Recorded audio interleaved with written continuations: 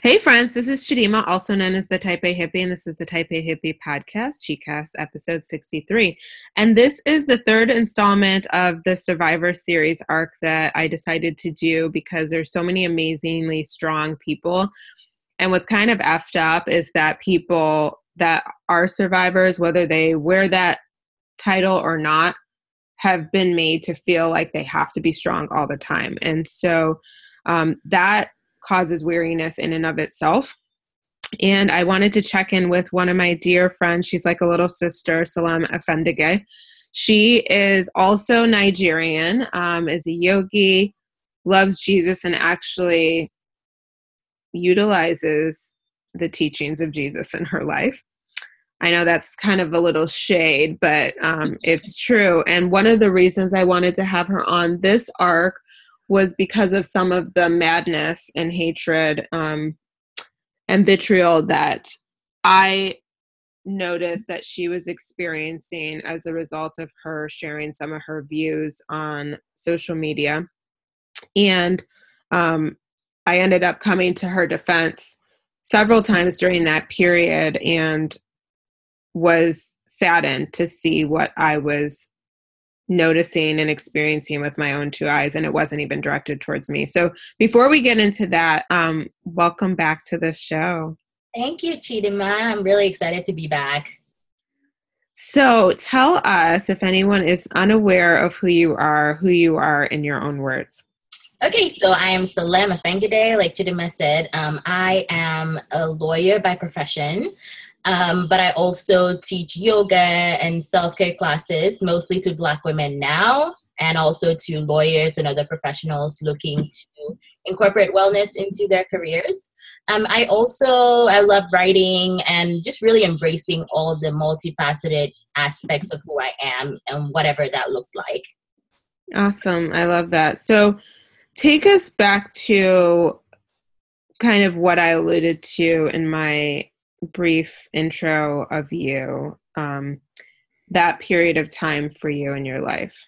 Yeah, so I think a lot of it started really before the elections when things were starting to get serious. And I really decided to make an intentional decision to use my platform on social media to kind of voice perspectives that I've seen from the Black community, but also from like the immigrant community. And so I happen to be immigrant and an immigration attorney, but I also am like Nigerian born. And so because of that, I feel like I've always been able to bridge the gap between Africans and African Americans, and also between white people who see my profession, run in the same circles, and quote, have this perspective of, you're not really like the other Black people that I meet. And so they feel safe with me more than they would feel with other, quote, Black people. But I've also, because I'm Nigerian and because I really love American Black culture, I've also been able to get into and get in community with some amazing African Americans. And so I've always kind of been a bridge in that way. And so like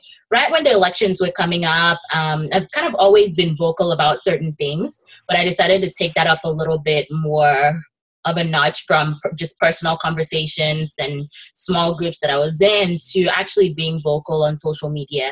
And for me, it was very surprising how many people loved me and how many people always resonated with the things that I had to say that suddenly kind of started attacking me and started slandering my reputation, started questioning my faith, my Christianity, sending me messages that they used to have a lot of respect for me, but didn't have any respect for me anymore, started talking behind my back in small groups of community. And these are people that I've done community with since I came to the United States. So they're people that have seen me grow up, they've known me, and it was just very shocking to me to see that people, when motivated by fear, will attack the things that they know to be true.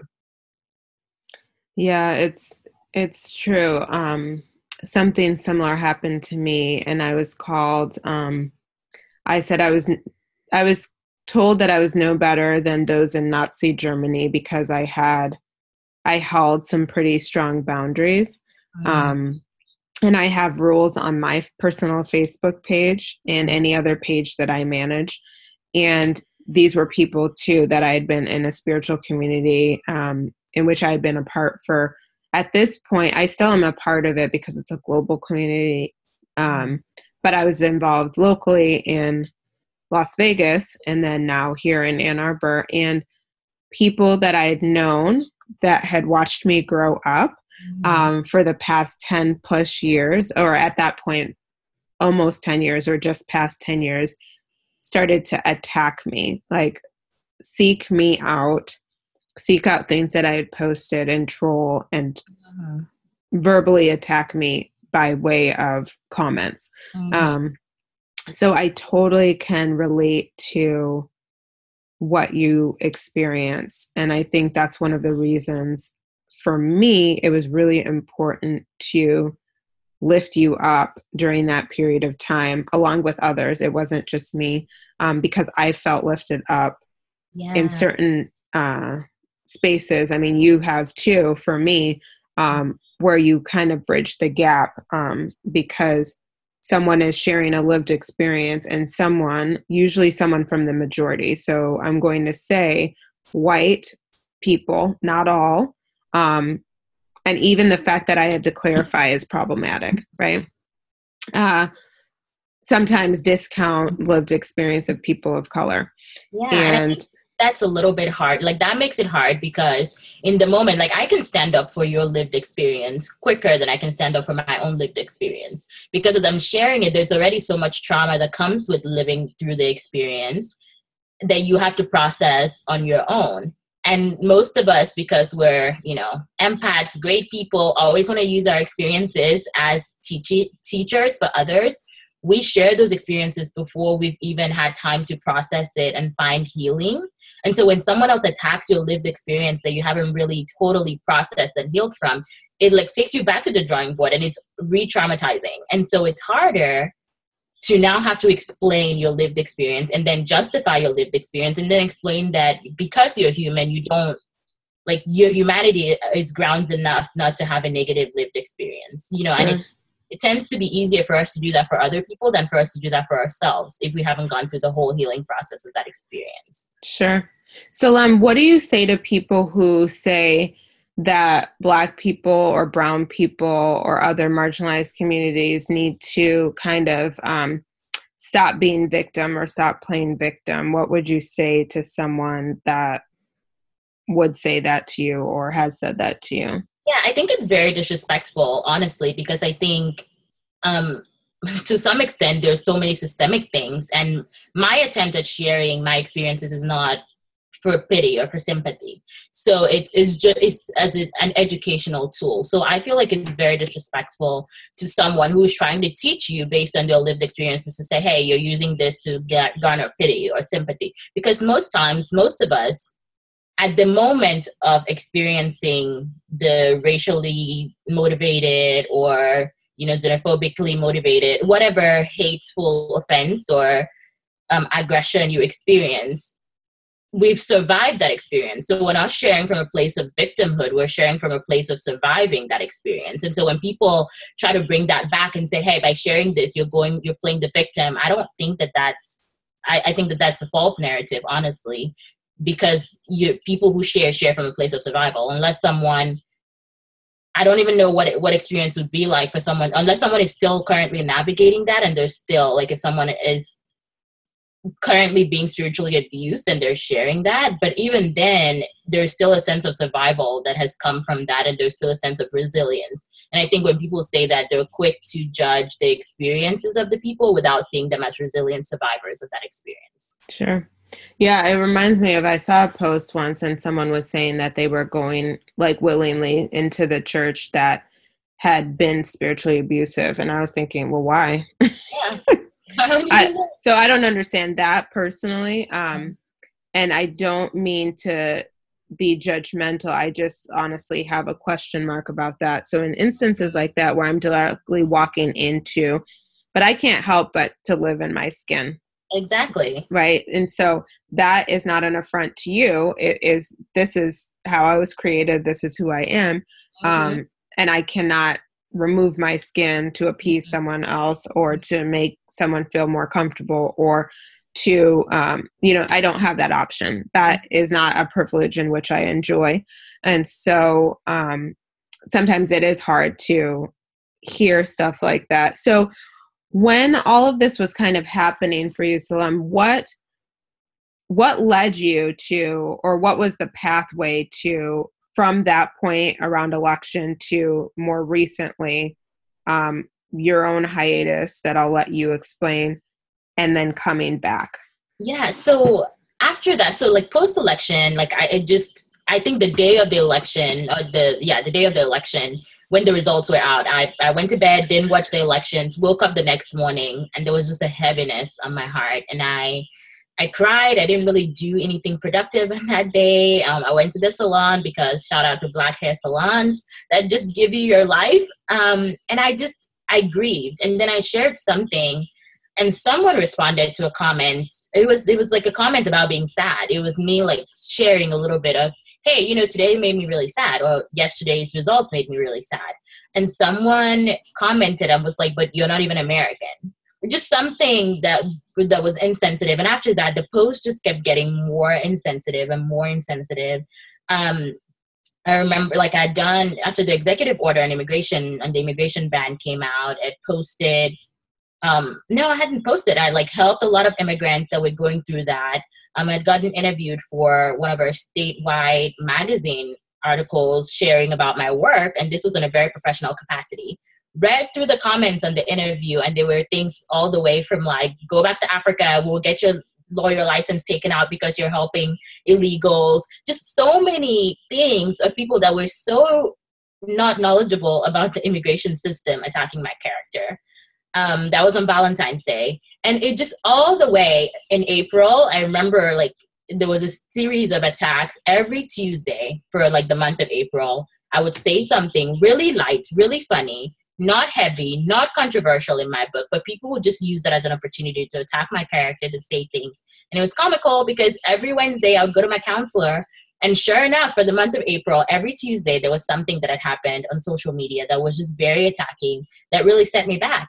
And so after that happened in April, in May, I decided that I was going to take a sabbatical from social media, and I would be gone at least 40 days, probably more, and just take a break and not feel the pressure to be an activist on social. And that was really hard for me because I believe in people who have voices, using their voices in a way that makes the world better. And so it was really hard for me to step back, but I knew that I needed to do it for my soul. Like I'd read a poem by one of my favorite poets that says, you're not running, you're just taking a break for now, and that's okay. Something along those lines. And so I said that to myself over and over again until I felt confident enough to back off of social media, and just go be carefree. And I think some of the things that helped me were people like you, like several of my friends. I actually had a couple of white friends that really reinforced my humanity to me, because I think when you're in the middle of fighting, when you're in the middle of, it's just like you feel like you can take whatever is being directed at you because there are people that you love that you stand in between. And so when you take that, it doesn't get to them. The violence stays with you. It doesn't get to the people that you're advocating for. So in my case, immigrants, in my case, African Americans, like I was one step removed from most of the trauma that they were facing. And so I put myself in that middle ground to take a lot of the trauma. And so just having friends that would say to me, hey, you're human too. You deserve to not go through this, or you deserve to have someone stand in between you and the trauma that's coming to you. And you deserve to like take care of yourself and shut down. That kind of led to me wanting to take a sabbatical. And really, I was going to be traveling to Africa. So I timed it like in time for my travel to Africa. And while I was there, I didn't check email. I didn't check Facebook. I'd gotten on Instagram a few times, but just really signed off of social and really set an intention to connect to the present moment and to surround myself with people that love me. And that just changed things for me. Like it gave me lots of time to be introspective, to grieve, to be upset, to look at the world and look at people in all the peopleness, to look at the divine and really talk to God, and to see how Jesus dealt with a lot of the things that he dealt with, to see the Bible as a book that was written for people who are the underdog. I think that was key for me, to recognize that the Bible that Jesus came as a catalyst against the superpower, the military superpower of his day. And so seeing Jesus as someone who was in so many ways like me, but one of the first times ever, was really refreshing. And so those things kind of helped me build me back up again. So when I was ready to come back to social, I felt refreshed, and I felt like I built an armor from the words of people. And so that whatever they were saying, I was able to build myself to be strong enough so that they couldn't get to me as quickly as they would before. Sure. Yeah, that's really important to highlight, because another frequent guest, John Pavlovitz, always, one thing I remember him saying during the first interview I did with him was that for him, it's really important. Self-care for him has been, besides spending time with loved ones and doing the things that he enjoys, that he's passionate about, apart from advocacy, apart from the activism in which he's engaged, his writing, and drinking wine, and, the good stuff. But he has had an opportunity to maintain who he is, speaking with people, true tellers in his life that actually speak life into his life. Trusted closed mouth friends that have kept him grounded, so that regardless of how many things are retweeted or, how many of his posts are shared on social media, he is able to maintain integrity with who he is and stay clear about his own identity, whether people like him or they don't, and so I really enjoy, I have it's probably vintage now. She does justice t-shirt that says speak life, right? And it's really important to maintain community with people who do speak life into our lives. People that we trust, that have earned the right to hear our story, according to, Brené Brown, and can keep it real. I was Marco Poloing just a minute ago, with Stephanie, one of my dearest friends. And she was telling me stuff, and she had texted me like Sunday or something that I screenshotted so that I remember, so that when the lie comes into my mind of some part of my life, I remember what the truth is, because sometimes our people are the very thing that actually is the truth, because we're not allowing ourselves to kind of go there for whatever reason. So how does self-care, what has changed about self-care, or how do you self-care now compared to the last time we spoke, that may or may not be different? I think for me, like, self-care now has become giving myself a lot more grace. Like, for me, self-care has evolved from just doing these things that make me feel good to like staying soft, and also giving myself the grace to not have the perfect self-care events planned. So at first, I think when we talked, I had like a self-care schedule. So I would get a massage once a month, I had these strict things that I put in place to help me self-care. And I've seen over the past 3-4 months, since I really have redefined self-care for me, or gone deeper into self-care, it's looked like, if I have a day that I'm off, allowing myself to be in that day that I'm off, and not trying to numb or not trying to make myself be anything that I'm not in that present moment. Just to be there, to feel that feeling, to find the divine in that feeling, in that moment, and just to be, to bear witness to myself. And so in a lot of the ways that reflects itself, it's probably me journaling more. It's me respecting my boundaries more. Like you said, it's me surrounding myself with people who have known me. It's me letting go of people who are here, who like the idea of me, but don't like me. Sure. It's evolved in so many different ways, but I think it's above all is just giving myself permission and giving to be soft and giving myself grace for what I need in that moment without judging or shaming or criticizing myself. So, can you go into a little bit deeper in case someone's listening who is thinking that piece that you just shared resonates with them? Mm-hmm. People who like the idea of you but don't like you. Can you kind of go a little bit deeper with that? So I think most of us, we put up a front so that we are likable. Like, not a front, but just a persona of ourselves. And we share, most of us are pretty good people. Like, you know, we have people who like us. We have people who are on our social media pages, like what we share, who think we're funny. And some of us are even a lot more vulnerable on social or in our interactions so that people like us. But I've found that most of the people that say they like us just like the idea of us. Like, they're not ready to be with you in the middle of your trauma. They're there for what you have to give to them. So your friendship to them is always in their own self-interest. And, you know, most people would argue that everyone really is only looking for their self-interest, but I've found that there are people who really would put your self-interest above theirs for sometimes. You know, they love themselves well enough to love you.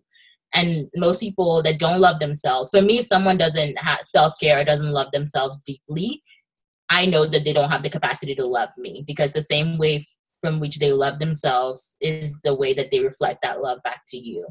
And so I think I realized that for what that looked like, people who like the idea of me are people who support my work, people who like what I do for them. Because that's a part of who I am, but still that's just a part of who I am. But the people who go deep into my soul, who have seen a part of my soul and still stay, and still keep coming back and still want to ask questions, who have given me time, who've given themselves time to get to know me, who have invested, I would say, all the ways that, you know, we've all heard about the love languages, who have in some ways very practically shown and spoken all the love languages to me over a period of time. I think those are the people that I have found that don't just like the idea of me, but they like who I am as a person. And as I've begun to self-care and as I've begun to love myself better in deeper ways, I've found that it's nice to surround yourself with people who like the idea of you, because they see a part of you and they, you know, they blow it up and they praise the things that you do, and they're very affirming of those other parts of you. But their affirmation is very limited because they only see a part of you. They only see one area of what you do. But the people who see everything, who see your writing, who see your activism, who see your advocacy, who see your work, who see your messy room, who see like everything that's going on, and they still choose to love you and to be there, those are your people. Sure. And that takes time, I think. It takes time to really sift through. What I found previously is I was really into the people that I had an instant connection with, the people that I would meet, and we could stay up all night talking for hours and hours. But as I've just given people time and I've given myself time, I found that some of those people haven't been there to stay. And the people that have been there to stay are the people that the connection was kind of a little bit slower to build, and it took time and we didn't talk all the time. But when we did, you know, they saw me and I felt okay to be vulnerable with them, and they were vulnerable with me. And then they came back and then I went back. You know, over time, we just kept building, and they support my work and I support their work. And just every part of me and every part of them, no matter how different it is, they've sought it out and they've wanted to know that part. And I've also wanted to know that part of them. That's awesome. Yeah. I mean, community is so incredibly important. So what do you say to anyone that is kind of finding themselves at a crossroads in terms of who they thought they were surrounded by and where they themselves want to go? What would be your encouragement? I would say give it time and grieve the loss of certain people. There were people that I was so sure would be in my life forever that I've lost. And that is incredibly painful because they know so much about me, and they could literally destroy me with the information that they have because they've known me and I've let myself be vulnerable with them. but giving them grace and trusting the person that they were and trusting the person that I was at the time that they were able to hold a container for. But knowing that because I've evolved and they haven't evolved, or because they've evolved and I haven't evolved in some ways, we can't be who we thought we would be. And Sure. that's a loss, and giving yourself grace to grieve that and to be upset about it. And I think for some of my people, I've tried to fix it by being more vulnerable, by trying to like fast track that intimacy and saying, hey, listen, can't you see that I'm bleeding? Can't you see that I'm hurting? And laid on them more than they were ready to carry. And that has driven them out. So I would say, like, rather than trying to make those people go where you're going, because you can't take anyone where they're not willing to go. And if you're going Sure. somewhere and you're on a path that is deconstructing and they're not on that path that is deconstructing, like they still want to stay where they've stayed, let them stay where they've stayed, but just be okay with the fact that that relationship will never look the same.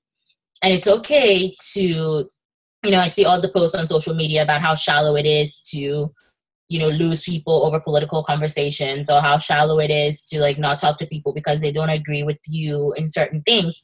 And I think for me, it's not shallow at all to drop people because they don't see the world the same way as you do, because they don't have to see the world the same way as you do. They just have to give space and give room to the fact that the way that they see the world is not the only way. Sure. And if people don't have enough strength to do that, because it takes a lot of strength, then I know that they don't have what I need. And so it's not selfish to look at people who look at the world in one way and say this is the only way that the world works. If you're evolving from that, you just don't have a lot in common. Doesn't mean you can't, there's still nice people, you can still talk to them, but as far as sharing your soul and sharing the things that matter, they just will not be able to comprehend it. And so there's a time to let go. And I think if you're stuck in this shift between, okay, like this is what I used to believe about the world, this is what I used to believe about people that looked like me or people that didn't look like me, and that's changing and I don't really know where that will lead me. There's a lot of fear in that. And so I would say own that fear, because it is really scary. You don't know who you'll be on the other side. And I think that was my biggest fear deconstructing, was I didn't know what I would believe on the other side. I didn't know if I could truly look in the face of bad and not be changed by it and still be a kind, soft person. And so that was my big fear as I was shifting, was, okay, I know that I no longer fit into these boxes. I don't know where I'm going to be, and I don't know where I'm going to fit, and I don't know what boxes will define me in the future. But this is where I am today, and I'm in this middle point. Brene Brown calls it day 2, and you can't go back, you can't go front, you're just stuck there. It's just to put yourself in day 2 and not try to escape it, not try to fast track the process, but trust that that the divine is leading you, and that the divine, Jesus, God, whatever you refer to as your spiritual authority, will lead you where you need to go. I love that. Any last words of wisdom? Yeah, so I'll share this note, like a little piece that I wrote to myself, since we're talking about surviving. I think it's key, I've said it over and over again, but just being with yourself in that moment as you're going through the process of just surviving and moving through different things. And something that I do well is I journal and I write myself little notes. So I wrote myself a note a few weeks ago, a few months ago now, but I titled it "For Days When You Feel Like You Can't Do Anything Right and the World is Against You." And it starts by saying, so Salem, on days when you just want to cry, sleep, eat ice cream at the same damn time, on days when you feel overextended but still have so much work to do, remember that you have been to the depths of hell and back. You've survived against all odds. You've exceeded expectations. You are okay, and you will keep being okay. Grieve whatever you need to grieve, but persist again, because the sun rises and shines every day, whether it is acknowledged or not. You will rise and shine. And that was just a reminder to myself to hope, even when I don't feel like hoping and I can't see and I'm stuck in the middle. And I've come back to those words so many times when I'm stuck in the middle, just to remind myself that, hey, you've had worse days, you've had better days, and today you're stuck in the middle, but you will see yourself on the other side. That's a promise. There's always going to be their rhythms and their cycles to life. And so if you're if you're in hell right now, you will see the light of day again. That's it. I love that. The piece is beautiful and it's so true. And it's just inspiring, and you are inspiring. So I just want to take a moment to acknowledge who you are apart from what you do, because who you are is a light in a place of darkness, because you have light within you. And I really appreciate that you have been unapologetically you. And even when that has not been, quote unquote, the popular choice, you have still done that, and you have done it with grace, dignity, and integrity. And not everyone does that. I think one of the problems with what's going on is people have voted in such a way that they say, well, that person tells it like it is. I mean, that is not a positive. Like, in that context, that's not a positive. Now, in the sense of your life, you do share from an authentic, loving, tolerant, graceful place, which is different than I just tell it like it is. So I just want to honor and appreciate and acknowledge that you add value to the community. Thank you. Absolutely. All right. So let's pick a couple of stories. And thank you for coming on again. It was my pleasure. All right. I'm looking for stories that I haven't read yet. And let's see. I guess I should probably do this ahead of time, but I'll do this one. I will do this one. So it's an older woman, and she asked if I wanted to hear a poem she'd written when she was younger. At what age, she couldn't remember. She then recited it from memory. I had her repeat it several times so I could get all the words right. Were I to dream, then dream I would, of days that have gone by. Your eyes would gleam, and so would mine, but joys remembered are so no longer mine. I walk in a garden of memory, reliving the joys and the sorrows as well. I walk with a cane down memory lane. Perhaps their joys remembered will remain. Perhaps when my hair has turned to gray and my face is etched with pain, I'll walk with a cane down memory lane. Perhaps their joys remembered will remain. So, friends, I want to thank you for your love and support of this podcast. Definitely rate, review it. Thank you especially to all of my guests from the Survivors series arc. This is the first time we're doing it, and because of overwhelming interest and people wanting to have a voice, because maybe their voice was taken at another time, people are in a different space, a healed space, or a currently healing recovery space, and want to share their stories. So more stories to come. I honor the place within you where the entire universe resides. I honor the place within you of love, of light, of truth, of peace. I honor the place within you where when you are in that place in you, and I am in that place in me, there is only one of us. So friends, have a gratitude-filled day. My name is Chidima, also known as the Type A Hippie. This is the Type A Hippie podcast. ChiCast episode 63. Namaste.